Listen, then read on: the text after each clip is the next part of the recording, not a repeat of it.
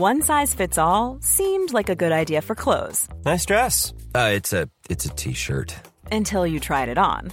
Same goes for your healthcare.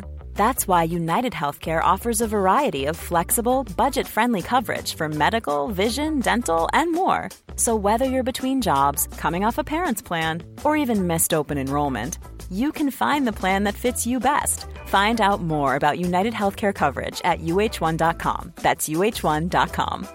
There's never been a faster or easier way to start your weight loss journey than with PlushCare.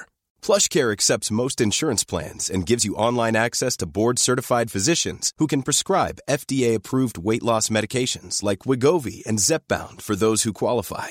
Take charge of your health and speak with a board-certified physician about a weight loss plan that's right for you. Get started today at plushcare.com/weight loss. That's plushcare.com/weight loss. plushcare.com/weight loss. Spring is my favorite time to start a new workout routine. With the weather warming up, it feels easier to get into the rhythm of things. Whether you have 20 minutes or an hour for a Pilates class or outdoor guided walk, Peloton has everything you need to help you get going.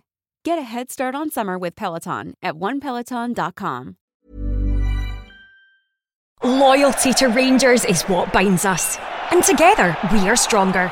Launching for the 2021 season, the MyJers membership programme is a new way to get even closer to the club you love. It's the one place where you can access benefits like ticketing priority, club discounts, and exclusive competitions and experiences. There's even a limited edition welcome gift when you join. Visit rangers.co.uk/MyJers to join today. Always Rangers, always loyal, always rewarded.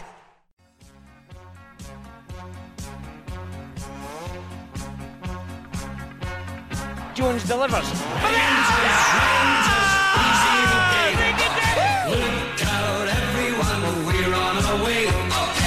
Manchester, brace yourself. Rangers are coming. Rangers, easy, okay. Well, fans just very strong. Again, I've got the battle fever on, but I fancy Rangers to win it.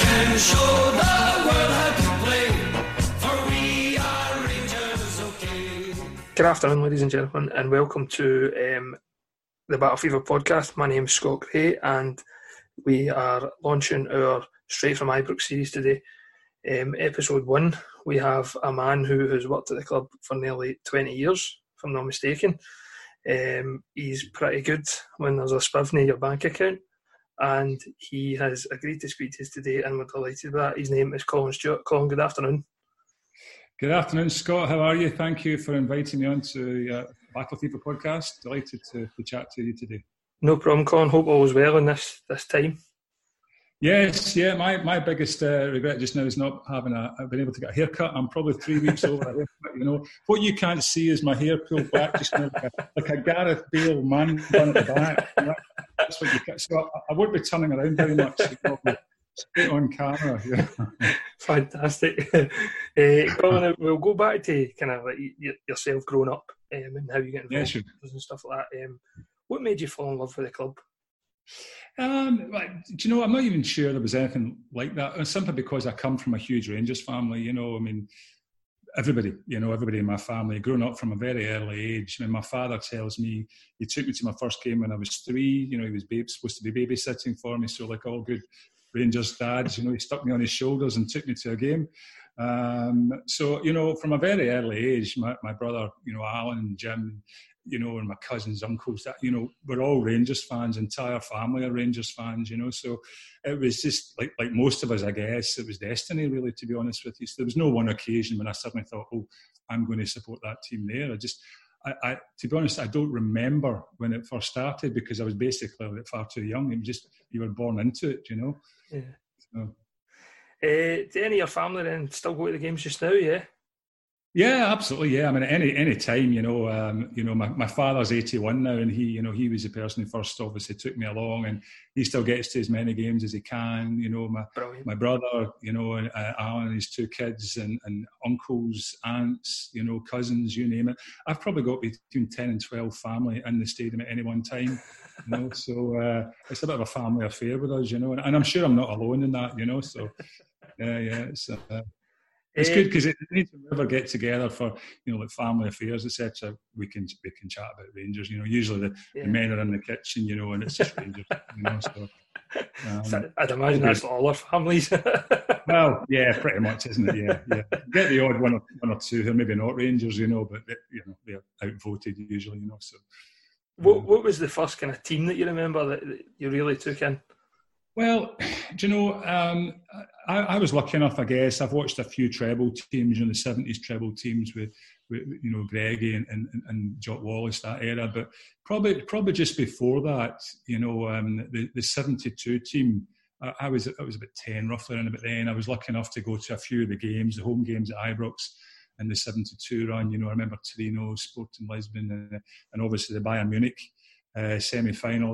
That's a game that has stayed with me, for a long, long time, and I suppose my earliest memories are, and good memories, going on the supporters bus. My father used to work, he was an engineer in Singers in Clydebank, and then latterly the Edrington Group, the Whiskey Bond up in Great Western Road. And used to be a supporters bus came out of O'Kilpatrick. I don't think it runs any longer. But that's the bus we went on, and I can remember the European run, especially the Bayern Munich game, the bus itself was an incredible experience for a 10-year-old because, that bus, they all knew each other. It was my father and all his mates and from Singers, so it was a happy bus. They all, they'd all work together during the day, then they'd go in the bus to the game, and back in the day that, a lot of the younger listeners won't recognise this, the buses were just bench seats. It was just bench seats, So I can remember my father sitting in against the window and I'm on his lap. And then there's a man sitting beside him and he's got a kid on his lap. Now that bus, I don't know, maybe a 50 seater, must have had 120 people on it, because you look back and every seat, every bench had 4 people sitting on it. And there were men standing all the way up the middle aisle. There were men sitting down beside the driver on that wee bench, beside the drivers. There were people sitting there. There were people on the steps down to the door. It was just, you could get away with it back then. And of course, everybody had alcohol. All the men were bringing on whiskey and beer. And as a 10-year-old, taking all of that in before you even get to the stadium was just magical, And I remember that game well for that reason. The bus was just like incredibly good fun, So those are probably the best memories. And I guess that's the team, the 72 team, were the first team that I really kind of became aware of, if you like, And I'm lucky enough. I'm also a director of the Rangers Former Players Charity. We can talk about that maybe later. And I get to talk to a lot of the guys who I watched, like grow up, Greggy and all the rest. But also wee Willie Henderson, and I always kid wee Willie on that I'm far too young to have seen him, which is kind of true, And I can sort of remember Willie, but really, really am too young to remember Willie, But I would say the 72 team, certainly the kind of 75, 76, 77, those treble teams, magical time at Rangers, they really were. We just won every game we played practically, It was fantastic. Big Jock Wallace at the helm, wonderful, great, Who would you say was your outstanding then favourite player growing up? My hero was Colin Steen, because he was a centre forward who was scoring all the goals during those runs. I've never told him that, and I talked to Colin. I've got his name on this phone, He's looking at the phone. And I've never actually said to him, growing up, you were my hero, sort of thing, And it's funny, I've kind of got two, I guess, because Colin, because he was a centre forward, and everybody wants to be, but Greggy as well. John Gregg is the captain. We used to have this little kind of joke on the supporters bus when John ran out the tunnel just behind you there, always to the Copeland, which is where we always stood. And John Gregg would put the ball down and he would kick it towards the goal. Now, if he got anywhere near the 18-yard box, it was going to be a good day. If he didn't, we all kind of looked at each other and thought, oh no, it's going to, it was just a daft thing, And I told John about that later on, and he doesn't remember actually doing it. I said, you did it every single game. You took the ball, you dropped it, and you kind of half drop kicked it towards the Copeland goal, So, but good memories, definitely good memories. But Colin Steen, definitely growing up, it was quite funny quite recently, I thought back to Times watching Colin, scoring those goals. At the Braga game recently, that Hadji's third goal went in, Colin and I were jumping up and down hugging, and I thought that's quite funny. It's quite bizarre. Just it is what it is. Basically, do you still get goosebumps driving to Ibrox as an employee as you did as a kid, even though you do it most days? Yeah, I mean, the answer is yes, I do. Obviously, there's no secret. Not everybody at Ibrox is a Rangers fan. You don't have to be. It's the same with every club. Not everybody supports that club. But I think those of us who do support the club, it's difficult not to come in, because I park my car. My office is in the Broomloan house, and so I'm parking at the Broomloan gates, and pretty much next to them, I guess.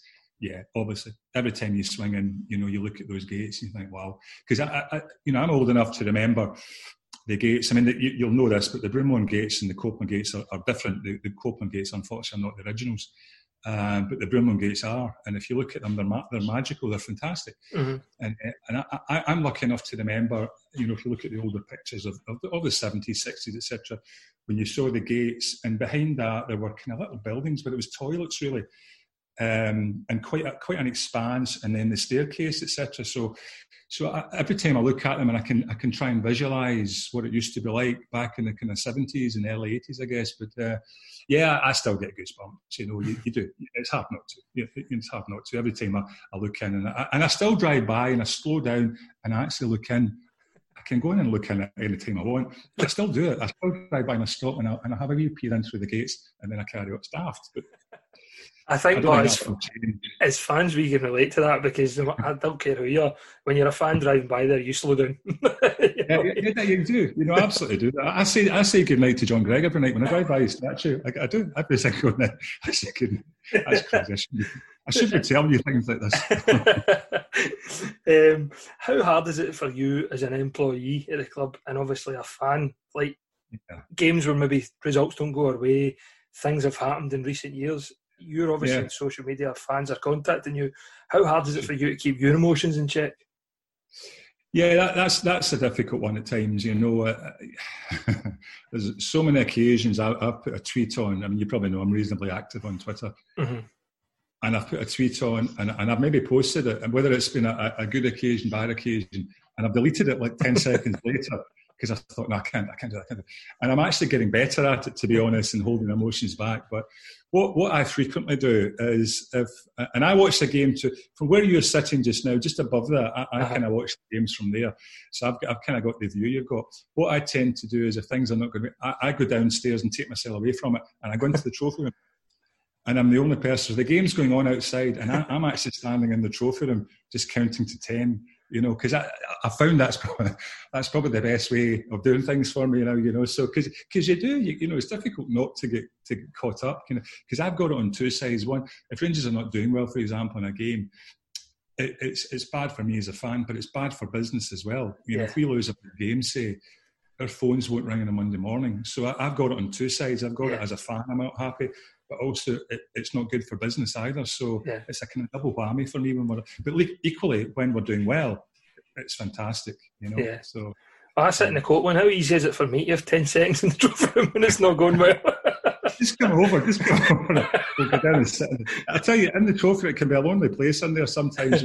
That's where I am for most, and I'll be honest about this. Most Old Firm games, that's where I am for most games. And I run out when I hear a roar and I know we've scored, but most of the game, that's where I can be found. Coming to kind of nowadays, what was Ibrox like on May the 4th, 2018, leading up to the announcement that Steven Gerrard was set to be paraded as a manager? Yeah, I mean, incredible excitement. We've all known and watched Stevie over the years as a legend in the game, and he was and still is. And the idea of having a world icon at the helm, immediately those of us who work at the stadium are immediately thinking, well, look, this is going to be great on the pitch. It's also going to be great off the pitch to have such an icon. And I think we can already see that. I mean, I'm not talking out of school. I'm guessing, and I couldn't put names to it, but I'm guessing there's one or two players who are here because of the manager, who possibly might not have been here. I don't know. I've got no facts there, but I'm guessing, when Steven Gerrard phones you, you're going to pick the phone up and talk to him, you know. So having an icon like that in charge can only be good for the club, you know. And I think most of us at the club kind of saw that. But most importantly, I think most of us thought, well, you know, we need to move to the next step, because you know, over the last few years, and we can talk in a wee bit about those kind of dark years, as I call them, you know, steadily, for me anyway, for each manager has taken us on that bit further. And Stephen, over the last, you know, couple of years with his management team, it's been superb. You know, it really has. I'm guessing most fans don't see what some of us can see. But, you know, we can talk about that separately if you want. But it's just been incredible, the change and the difference. And, you know, those of us at the club who've seen behind the scenes are 100% behind the manager, you know, and what he's doing, what he's achieving. And just the little things behind the scenes, the changes he's made, incredible. You know, he's brought a lot of learning from his career, I suppose, and he's played at one of the world's top clubs, and he's brought that professionalism, and he's just taken us just up that little notch further. That can only be good for Rangers. It's got to be. You know. What are the changes, the kind of small changes that you've seen around as an employee? I mean, I think, you know. Yeah, sure. I mean, like, you know, again, I'm not talking out of school. You know, the changes at the dressing room, for example, the changes at the academy. Some of them are small. Some of them are small changes. You know, changing around things. I don't know if you know, some of your listeners or viewers have seen the changes at Ibrox, for example.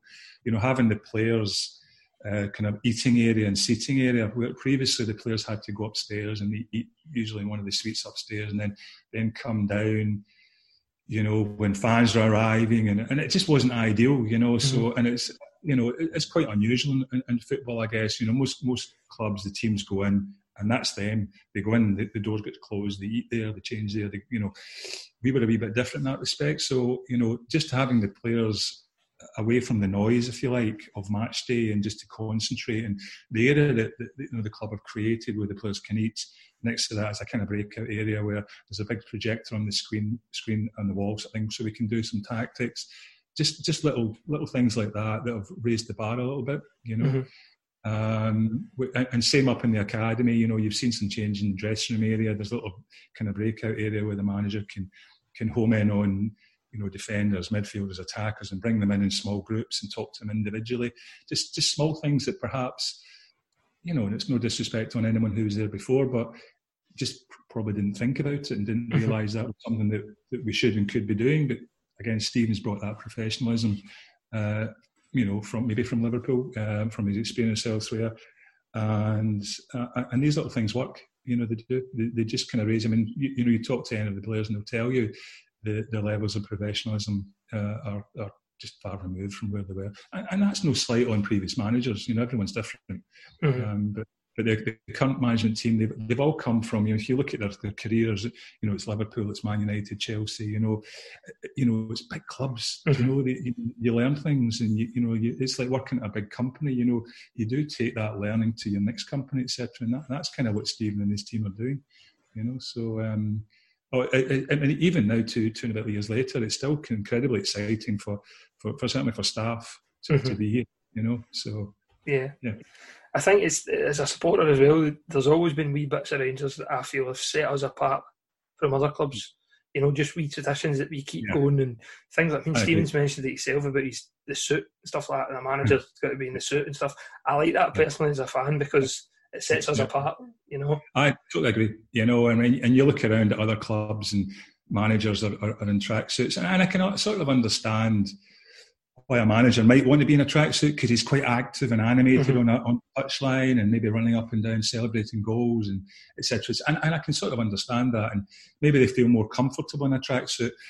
But I think when Stephen said himself, when he came up and he put the suit on, and you know, when he realised this is what Rangers managers wear, he bought into it immediately, because he saw the class.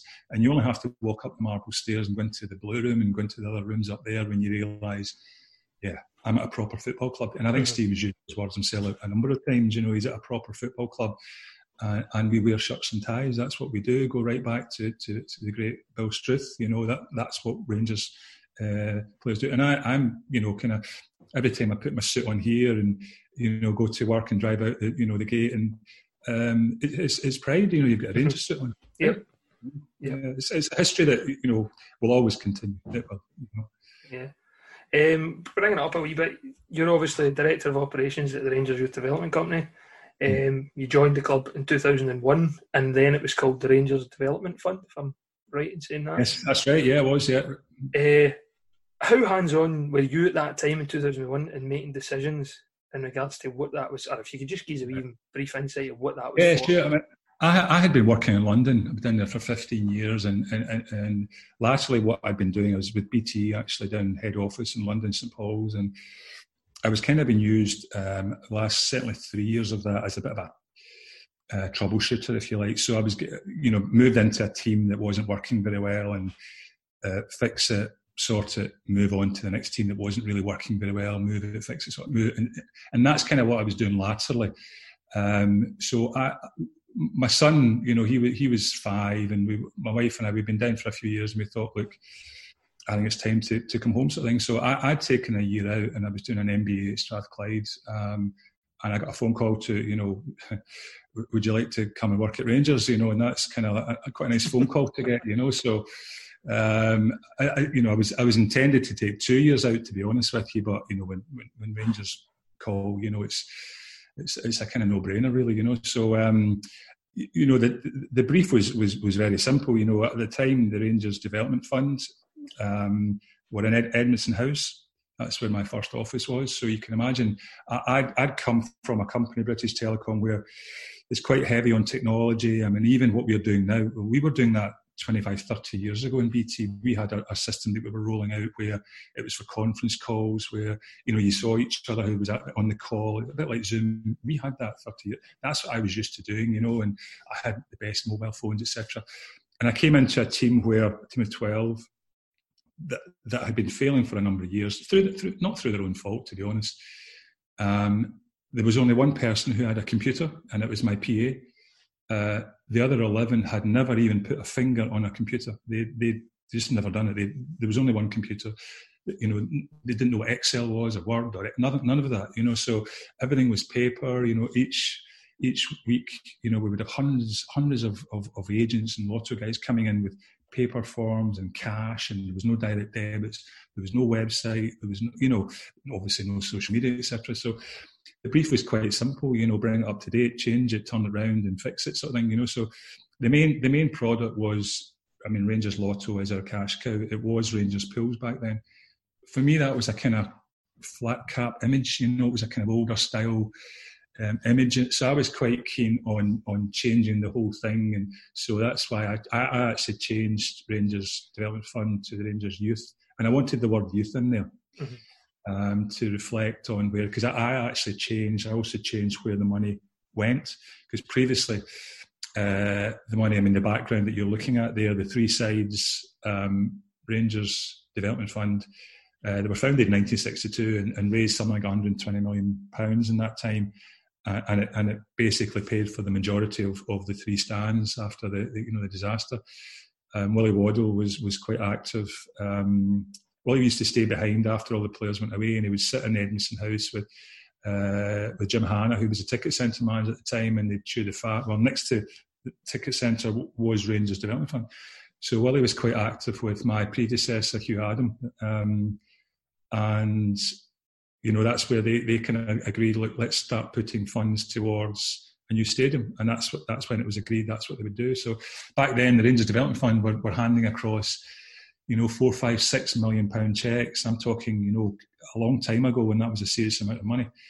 But that had gone. You know, the National Lottery had come on board. Everybody thought they were going to win millions of pounds on the National Lottery. So people were leaving Rangers Pools en masse, and it was just a big downward slide. So I was basically brought in to change things around and turn it around. So, and I'd like to think, sitting here now, all those years later, yeah, I think we've done it. You know, we've got our own website. There's a lot of technology involved now. You can do everything online, on mobile, etc. Staff have all changed bar one, and we're away from Edmondson House, thankfully. You know, so it's all good. It's been a roller coaster. Obviously, lots of ups and downs, but where we are now is just a million miles away from where we were back then. You know. Yeah. I was actually about to cover that they had the provided funds for the stands, and how active you were in changing that. You basically answered that, so I'm delighted at that. That was me. The funds also helped to land for the Hummel Training Centre. How proud were you when that opened? The Rangers Training Centre, yes. I remember going up. It was just opened. There was a man called Peter Kingston who was very active and very, very involved in the building of it. And Peter took me up and gave me a wee tour before it was officially opened. And it was state of the art. Peter, he told me stories that he and the manager at the time, Dick Advocat, they went on a tour, basically, Peter told me, of all the kind of big training centres around Europe. So they went to AC Milan, they went to Barcelona, they went to Madrid, they went to Man United, etc. And what they basically did was nick bits from all of them. So they went to, and the one that impressed them most of all was, believe it or not, Middlesbrough. That's the one that Peter said that Dick Advocat was most impressed with, because I think they had just opened one, and they themselves had nicked little bits and pieces off. So that at that time, the state-of-the-art one was actually Middlesbrough, I believe it or not. So anyway, so we took bits and pieces from all the big, and why not? It's a good way of doing things, to be honest. And so at the time when it opened, it had an and it still does, to be fair, it had a wow factor, because previously, it's well documented, Rangers players during Walter Smith's era, would sit out the front in a minibus while Walter or Archie would be on the phone trying to find somewhere to train. How mad is that? That's crazy. You've got Gascoigne and Laudrup sitting in a minivan outside. Man. Never affected them much, though, Colin. Well, correct, just think how good they could have been, though, But so and then when you go, when you walk through, again, the changes up there have been tremendous, really, some quite small but subtle. But you walk through those front doors and you've seen photographs of perhaps with the white walls, some of the writing and the Rangers crest, and you're under no illusions. If you're a player that we're kind of courting, for example, you walk up there, you can't fail to be impressed. You just can't, And even you talk to some of the you hear. Even Jermaine Defoe, who's been around at Spurs and whatever, waxing lyrical about the facilities. That'll do for me, Yeah, so exactly. Ready is relentless. Ready is fearless. Ready is fearing no foe. Ready for the next level? Renew your season ticket now and support Rangers into season 2021. Prices are frozen for next season and the renewals deadline is extended. Visit rangers.co.uk/renew to secure your season ticket today. Always Rangers. Always loyal. How proud are you then that are the graduates that have made the breakthrough so far from the youth academy into the first team? Your Alan McGregor's, Alan Hutton, obviously, before he was sold on, guys like that. Yeah. We're obviously on the business side of things. Craig Mulholland and his team are doing an incredible job. And even over the last 2 years, 3, 4, 5 years, the improvements that Craig has made have been astonishing. I was telling this story fairly recently. I stood watching a game up at the academy years ago. John Brown's the manager, and I said to John, I said, right, who do you think is going to make it here in this team? And he pointed to, he says, that big boy at right back, he'll make it. It was Alan Hutton. And he said, right, that boy in midfield with a left foot, and it was Charlie Adam. He said, and the wee boy up front, it was Ross McCormack. Now, to have the three of them in the one team and look at the transfer fees the three of them combined have commanded, well, they came from the Rangers Academy, So, and I always get a wee bit annoyed, and I deliberately stay off Twitter on these occasions when I hear people say the Academy's never produced anything. It has, and it's naughty and lacking in detail and information of anyone to say it's never never produced anyone. If you look around a lot of academies, top academies, and I read a good piece the other day about Barcelona and how that's failing just now. Clubs go through different phases where players come through. And if you even look 5 years ago at, say, one of our development squads, and if you look at a development squad now, 5 years ago, you might have got maybe 3, 4, 5 players that you could choose and say, those guys are going to play professional football. The others, not so sure. If you look at our development squad now, 90% of these guys will play professional football, which is an incredible achievement from Craig and the guys. we could be playing a game in the development squad and they could make a couple of changes. Nothing dips. The form continues because the guys coming on are every bit as good as the guys who are on the pitch to start with. So the levels have been raised, the bar has been raised. And, watching some of the kids there just now, like we've seen one or two, Nathan and Kai, for example, are probably the pick. Nathan Young-Coombs is a great player coming through. Lewis Mayo, Liam King. There's a lot of names there who will play professional football. Mm-hmm. It's Rangers. I mean, it's not for me to say, as I say, I'm on the kind of the business side of things, but our pride is, and when we see, maybe one of the young boys who's come out carrying the half-time drum at age 14, mm-hmm. suddenly making his debut. And we've had Nathan and Kai carrying that drum and Liam King carrying that drum out, and they're playing for Rangers. That's a kind of sense of achievement for us. That's what we take from it, Yeah. I just don't know how MD can say that, because the guy we've got in goals just now obviously could have went for millions at one point, and you're hoping that guys like Robbie McCrory are going to be the future that's going to come through and take over for Alan McGregor. Do you know there are? I mean, sometimes I've seen this recently. It's a shame that some of the guys we've got just now, for example, in our development squad.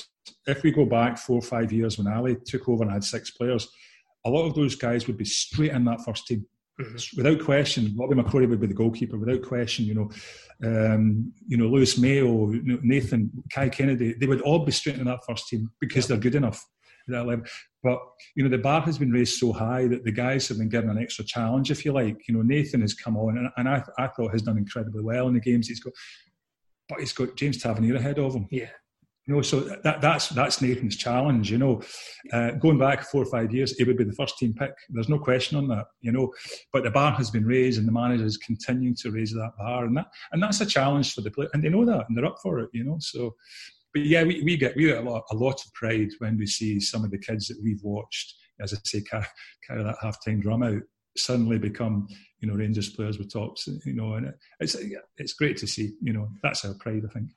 Given the fact that the manager's an academy graduate, do you think then that the players kind of see that road a wee bit clearer? The fact that he's been doing that route himself? Yeah, I think so, because I think, I know for a fact the manager's very hands-on. Craig's told me many times the manager is quite hands-on, and his top team management. They're always round talking to Craig. Craig's always round there. It's well documented that a number of youth players go round and train with the first team each week. So it's well documented. The manager knows who the youth players are. He takes a great interest in them. As you say, he came through the Liverpool Academy. So, I mean, let's be honest. I think most fans of all clubs would, the ideal scenario in Nirvana, if you like, would be 11 homegrown players. I think we would all love to see that. And I think the way things are just now, if we can achieve, I don't know, maybe 1, maybe 2 graduates, if you like, coming through properly to be in the first team, not just in the kind of top 22 something, but in that first team, that would be the kind of main achievement each year. And I think the manager's up for it. I think he would do it if they were there. I think Craig is definitely, and the players are up for it, because there's a few knocking on the door. There's no question they're knocking on the door, which is a great problem for any manager to have youth players coming through. Because as you say, the manager was a youth player. He was given his chance, his opportunity. And I think already he's given a number of players their opportunities, So the chances are there if the players. It's up to the players to take the chances, Can you just describe, Colin, a wee bit how the fans can get involved with the Rangers Youth Development Company to then put business into that for you to then transfer to Craig Mulholland to continue the academy? Sure. Well, I've always said it, our cash cow, if you like, the main revenue earner for us in the club is Rangers Lotto. It's £1 million a year game. If you go to our website, RYDC, Rangers Youth Development Company, rydc.co.uk, if you go in there, you see all of our products you can buy. You can sign. I mean, what I'd like everybody to do is to sign up to direct debit. So £1 a week, and you can win. You're entered into 3 competitions. You can win £25,000 monthly in a monthly draw. There's sort of £5,000 a Saturday draw, £1,000 in the Wednesday draw. We give away about £300,000 a year in prizes from Rangers Lotto. So that would be first and foremost. I would ask all Rangers fans if you could please go to rydc.co.uk and sign up to play Rangers Lotto. It's disappointing to say that the stand behind you there, the Sandy Jardine stand, everyone who plays Rangers Lotto will fit in that stand. When you consider we have got something like, 1.4 million fans around, it's quite quite sad, you know, and I make no bones about this, you know, I'm not embarrassed to say it, that our rivals across the city dwarf us in terms of, you know, their equivalent game, and that there's no reason why that should be, absolutely zero reason, you know. So rydc.co.uk, please sign up to play Rangers Lotto. The other ones, of course, Stadium Bricks, you know, you can go online right now, we're still doing Stadium Bricks. If you look over to the left there behind the, you know, the Broomlawn on the ground, the new style bricks look fabulous. You know, you can go online just now and buy those. The other products you can't do just now, obviously the halftime draw. Hopefully that'll be back. It's an interesting one. What, you know, I'm kind of looking ahead to think if we do have, and I have no information on this, if we do have games behind closed doors, for example, and that might happen, I don't know. We may have a virtual half-time draw game, you know, so if you're sitting at home watching Rangers TV, the game, we'll have a virtual half-time draw game where you can still buy a ticket, you know, so we'll introduce that if need be. Yeah, and also on our website, Rangers scratch cards are great presents, they're great gifts for birthdays and Christmas, etc., etc. So that Rangers Lotto first and foremost, then Stadium Bricks, etc. But that's how fans can do it. It's a great way of getting money into the club, you know. Yeah, fantastic. To kind of touch on the poor side of our history in the recent history, I suppose. What was it like as an employee and a fan of the club in 2012 and the subsequent years that followed? Big sharp intake of breath. For us all. Do you know, it's a funny one, Scott, because it started off, you know, certainly in the first couple of weeks, it started off quite well. In terms of, you know, Craig White came in and, of course, he had wealth off the radar. Yep. And, and I remember sitting down with Craig, just one-on-one, the two of us. He invited me around for a chat. And, of course, I'm thinking, this is great. I'm going to meet a multi-billionaire. So I sat down, just the two of us, and we had a great chat, you know, and he told me some plans that he had. And I thought, wow, this is incredible, you know. And I went away and I said to my team, you know, look, this is going to be amazing. This is, you know, no fears about the future, etc. So about a week later, you know, I went back and you know, he did probably, I mean, I'm probably the only person he actually did any good for, to be honest, when I think about it, because I'd sort of said to him that, you know, he said to me, what would you like to happen? I said, well, look, you know, the shop downstairs don't sell any of our scratch cards. He says, that's no use. He said, give me a second. He picked his phone up and he phoned the head office. Was it JD back then? JD Sports? I can't. Yeah. See, he phoned the head office down in Wigan and he said, yeah, I want you to place an order of 10,000 scratch cards from Colin Stewart. He'll be back in his office in an hour if you can phone him and sort it out. So, true to his word, I went back, they phoned and bought 10,000 scratch cards off us, and they were in the shop the following week. So I thought, this is going to be wonderful, you know. So, but slowly but surely, you know, talking to Craig and just being in his presence, you know, I can only imagine, you know, when you're in, and I've been lucky enough, I guess, a few times in my life, you've been in the presence of someone who is genuinely wealthy. They have a bit of an aura about them, you know. They do. They just have an aura about them. Craig doesn't have an aura about him at all in any shape or form, you know, and just being there, I just thought he was a wee bit quirky because he just didn't come across as someone who, you know, so, you know, and it went south pretty quickly, to be honest with you. And after that, my radar was raised, and I've said this before, there's nothing new here. I refused to meet Charles Green. I never met Charles Green.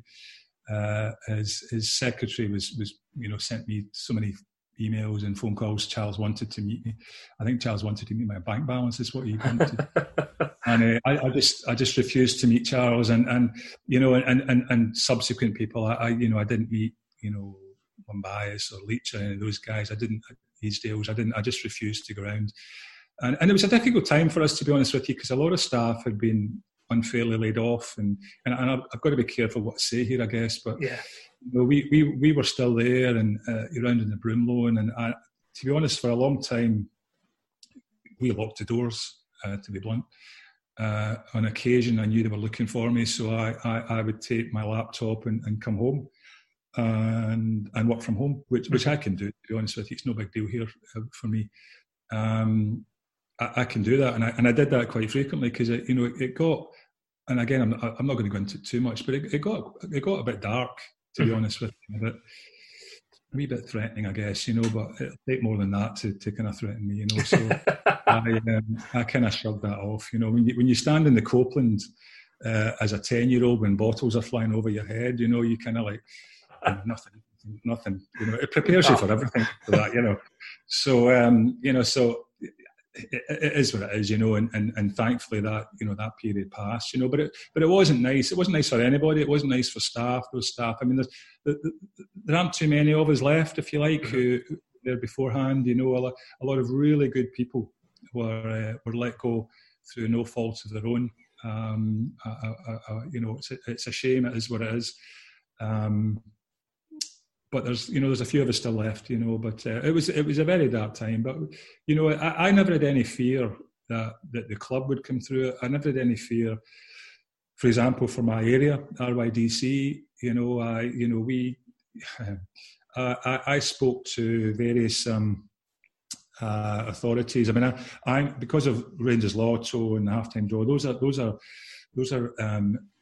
governed by the Gambling Commission of Great Britain. That's my, if you like, my boss, if you like. So I spoke to the Gambling Commission, and they came to the Inspector for Scotland came to see me in the office, and I met him off site a few times, and I explained to him. I said, look, and it's a well-known fact that all of the money raised from Lotto and the half-time draw and scratch cards, those are all lottery products. That money must go to the academy. It must go. It's ring-fenced, and I've signed a contract, and I get a personal licence every year from the Gambling Commission to run those products.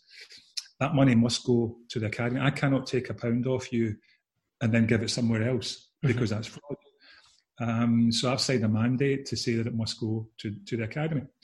Now, I suspected strongly, and I think that's saying it lightly, I guess, that the money was not going to the academy had I transferred it over. So I explained it all to the Inspector of Scotland, and he totally agreed with me, and he gave me a form, basically saying, look, we agree with what you're saying. You do not have to give cash to the club right now until we deem it safe enough. So that's why, I was happy enough that I'd spoken to the right authorities that I didn't really care what the guys who were running the club at the time said or thought or did even. They could throw their best at me. I knew that I was in the right. And I knew that, it was just the right thing to do, to be honest with you. And I knew that, given if it was yourself or any other fan, it was the right thing to do. We would all have done the same thing. It was money ring fence for the club, and it certainly was. That's where it was going, as far as I was concerned. So for us supporters, though, we looked at guys like yourself. Thankfully, guys like yourself were still at the club. Guys like Ali McCoist. Ian Durant, to look to get us through this as a fan base. Who did you look to? Who was it that you kind of leaned on to get yourself through it? Because it must have been harder for yourselves at the time as well. Do you know? Yeah, absolutely, 100%. I've known Ali for a few years, and Ian, and thank God they were there. Thank God Sandy was around. But it was a kind of a lonely existence, to be honest. Certainly for me. In RYDC, we had to shut ourselves off. As I say, I was at home quite often working to kind of keep out the clutches. And John Gregg, probably, I've known John almost from the day I joined. John has always had a passion for the youth programme. And it goes back, he's told me this, it goes back to when he was a manager. He always looked at the youth to see who he could put up. And probably John, I would say, I don't know if we're touching on this, but I'm also director of the Rangers Former Players Charity, and myself, John Gregg and Peter McCloy sit on that board and look after the former players, So if anybody, I would say John, who better to look up to than John Gregg, no one better, to be honest, It was certainly quite lonely at the time, to be honest with you, because I weren't looking around, there weren't many of us left, to be honest, Yeah. What are your memories of the day then in March 2015 when Dave King, Paul Murray and John Gilligan took back control of Rangers, given the conversations that you've obviously alluded to before, and had it gone the other way, who knows what would have happened with yourself? Do you know what I mean?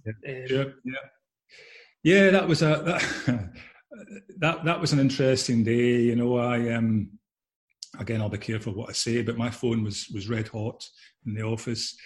It was the day of the EGM, if you remember, the tents on the pitch, and and we were all kind of hoping that it would go the right way, and Dave and Paul and John were kind of in the wings, and and obviously I'd had some discussions beforehand, and I was really confident on how things were about to turn out, but it was difficult, because there was again, I'll be careful here, but there was a very much a concerted effort, a kind of last minute effort, a drive, a push to get money off me that day. Wasn't nice, but we did the right thing, and the vote went the right way, and it was great. The feeling of relief, it was immense. The few of us who were left, just afterwards, there was a lot of hugs. It was nice. Good. It was nice. Great feeling. Yeah. 4 years of hell. Definitely. Moving on for that slightly, then. Obviously, shortly after the return of Dave King, Paul Murray, and John Gilligan, we saw the return of the man you mentioned earlier, John Gregg. As a Rangers supporter, seeing pictures of John Gregg sitting in the director's box gives us just so much security to know that he is involved, and it's a great start of Rangers at the end of the day. You want guys like that involved at your club. Yes, no. As I say, I've known John a few years, and he is Mr. Rangers. He lives and breathes. He phoned me the other day there just for a catch up to see how we're both doing. So he's fine. He's perfectly fine. He came to see me maybe 3 years ago, and he just came into the office and sat down. We had a cup of tea, and we're sitting. After about half an hour, he said, "I guess you're wondering why I'm here," because he usually just phones. He doesn't tend to come in. So I said, "Yeah, and it was then he asked me if I would take over the running of the former players, and I said, okay, I'll do that. I'll join the board and take over the running of it. If you become a director of RYDC as well, so I'll do this if you do that, sort of thing, So he laughed and he says, look, I'll be delighted to do that. So having John Gregg on board as a director of the Rangers Youth Development Company, it's tremendous. It really is. Just having him sit beside me sometimes is tremendous.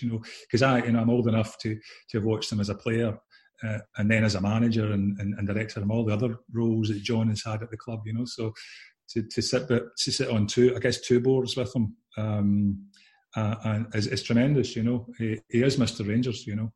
A quick story on his statue actually just sprung to mind there. When John was first told, it's Campbell Overley, he told John he was getting a statue. And John says, "No, I don't want a statue. I don't want." He's very, very humble, John. I don't think John appreciates sometimes the kind of feeling fans have with him. He said, "No, I don't want a statue." He said, "No, you get a statue." Now, John, he was asked to go up to the sculptor's office up in Springburn, I think it was at the time. And so he says, "I have to train him up one day." And he says, "No, I genuinely thought I was getting like a foot statue that would sit on my desk beside all the other kind of awards."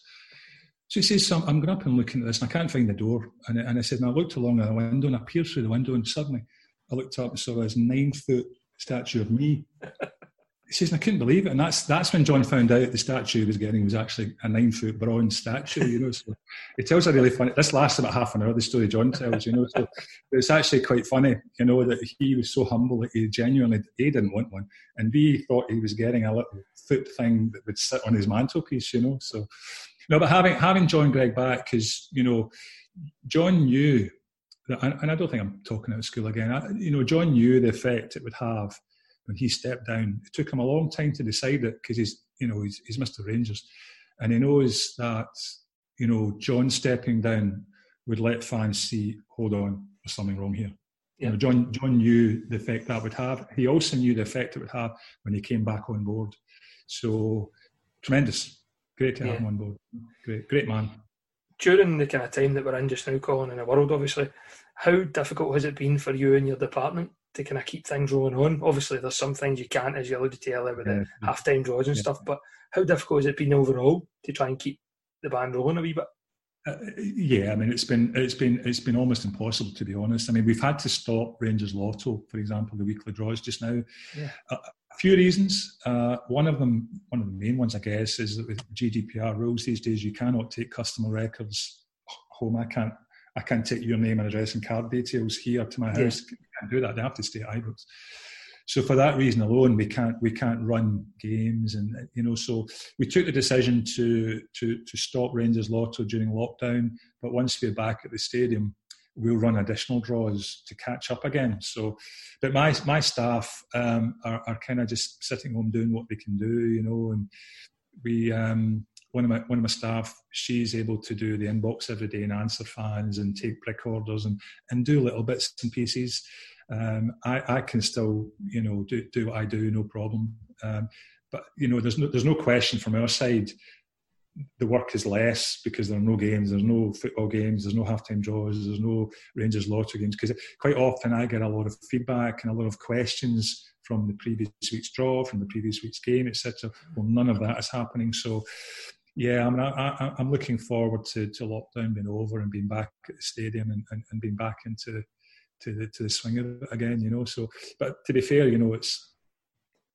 we're doing the right thing just now, because it's it's a difficult world out there just now, and I think we're all safer indoors right now, to be honest with you. So, but to answer your question, it's been difficult for RYDC, to be honest with you. So. What's next for the Rangers Youth Development Company and the Academy, and how do you see it growing in the future? Yeah, well, being back at the stadium and getting additional draws is something that I'm looking forward to. Any time I'm up talking with Craig Mulholland up at the Academy and I'm watching maybe training or a game, it just gives you that wee little spark to come back and think of something else to make more money. And I'm working on something just now, which is an auction site, if you like, where I'm speaking to Craig about it recently, where I'd quite like, say for example, Peter Lovenkrands or Kevin Thompson, whenever they're finished with a pair of boots, can they sign them and give them to me? And I'll put them online and we'll raise money for RYDC. That kind of thing. The youths, can they sign it? If they just won a big game, can one of them take one of their tops, all of them sign it, put it online? So an RYDC auction site that we can raise more money for the Academy. There's something I'm talking to. We had a conference call last week. I can't say too much right now, with a Swedish company, and it's quite successful over there. So I've got another conference call tomorrow, in fact, to catch up with that. So that if that comes off, I think that could be fun. Could be for fans, and it could be a decent revenue earner for us. So that's can I watch this space for that one? There's always something we're looking at to improve, and there's always better ways of doing things. It doesn't matter what you've done. There's always a better way of doing it, So, but I'm always driven to raise. I wanted last season's cheque was £450,000 to the Academy. I wanted this season's to be 500. It's going to be a bit difficult because we've had no games, for example. We've lost the kind of 5 home games there. Assuming the season, if it isn't played again, then that's 5 times half-time draws that I've lost the revenue for, etc. So it's actually going to be quite difficult. But I'd love to kind of hand over £500,000 and then keep going to even £1 million. That's my kind of dream, And I've been working on for a while, years, to have a competition where the prize is £1 million. So a Rangers fan becomes a millionaire. That's the kind of dream I have up here. But it always stops me because it would need to something like the tickets would need to be £25 or something. I'm not sure enough fans would go for that, to be honest with you. So, but it's always something. There's always ideas there generating, and I always welcome emails from fans. My email address is Colin Stewart at Rangers.co.uk. It's no secret. Fire me an emails if anyone has an idea for something that maybe they've seen it with a different club or etc. Send the ideas to me and we'll have a look at it. So always looking for something new. Always on the lookout. That was the next question actually. How can fans get in contact with you through social media, emails, etc.? Yeah, well, just as I say there, I mean, first and foremost, rydc.co.uk. Then our Lotto inbox, if you like, is rydc@rangers.co.uk, rydc@rangers.co.uk. So those are the 2 kind of official ones. If it's something personal, an idea for me, they want me to do something, then just my name @rangers.co.uk, Colin Stewart, RFC Colin. So get me on Twitter. I'm quite active on Twitter. I like to I like to respond to people, whether it's, taking it offline and go DM, whether it's something I can respond to. I mean, now and again, I cannot respond to, for example, things going on just now at the club. I would never go anywhere near that. It's nothing to do with me. I kind of keep away from that, and I can't comment on things like that. And it's not for me to kind of talk about that. And even on things like, people ask my opinions on a certain player, for example. Again, that's nothing to do with me. I can't comment on a certain player, and I never would, to be honest with you. I've always been one of these fans, and there's a few of us, I guess. I would never criticise a Rangers player. I just can't do it. You get disappointed maybe with somebody missing a chance or doing whatever, but I can't bring myself to criticise a Rangers player, someone wearing a Rangers. I just can't do it. So we're part of the same team. Yeah, well, actually, said, plus at the end of the day, those guys are on that pitch doing something that you or I will never do. Right. So they've obviously reached a level that is way beyond you and I, our capabilities. So, so to criticise somebody who is clearly better than you, why would you? So, there's a lot of things on Twitter that I kind of try and explain. Look, I like to engage on Twitter and talk, because I think it's fun as well. But at the same time, there's a few things I can't, But please, by all means, get in touch with me on Twitter, and I don't really do Facebook, to be honest with you, but Twitter definitely, and emails. Email me. I'm at home. I've got plenty of time in my hands. We all are. Colin, that's just about us. I'd like to thank you on behalf of the fan base, if I can, for everything that you've done for the club over the last 20 years nearly, and especially in the last kind of recent history since 2012.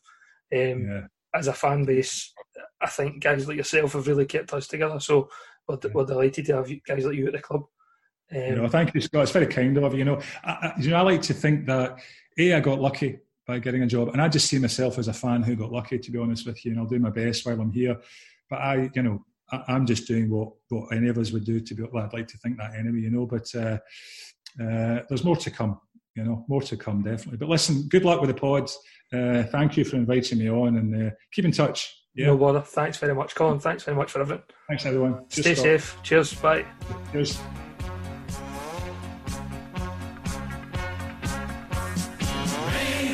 Rangers, easy, okay. Look out, everyone, we're on our way. Football is the game that we play all over the world. Rangers, easy, okay.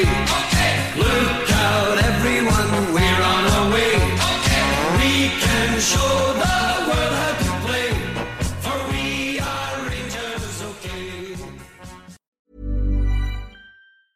Mom deserves the best, and there's no better place to shop for Mother's Day than Whole Foods Market. They're your destination for unbeatable savings, from premium gifts to show-stopping flowers and irresistible desserts. Start by saving 33% with Prime on all body care and candles. Then get a 15-stem bunch of tulips for just $9.99 each with Prime. Round out Mom's menu with festive rosé, irresistible berry chantilly cake, and more special treats. Come celebrate Mother's Day at Whole Foods Market. Want to get a chiseled look in the jawline? Sculpt and shape your jawline with added volume from Juvederm Volux XC. Juvederm Volux XC is an injectable gel specifically designed to be robust enough to improve moderate to severe loss of jawline definition. And it is the first and only hyaluronic acid filler approved for the jawline. Add volume to your jawline for a chiseled look with Juvederm Volux XC. For important safety information and to find a licensed specialist, visit Juvederm.com.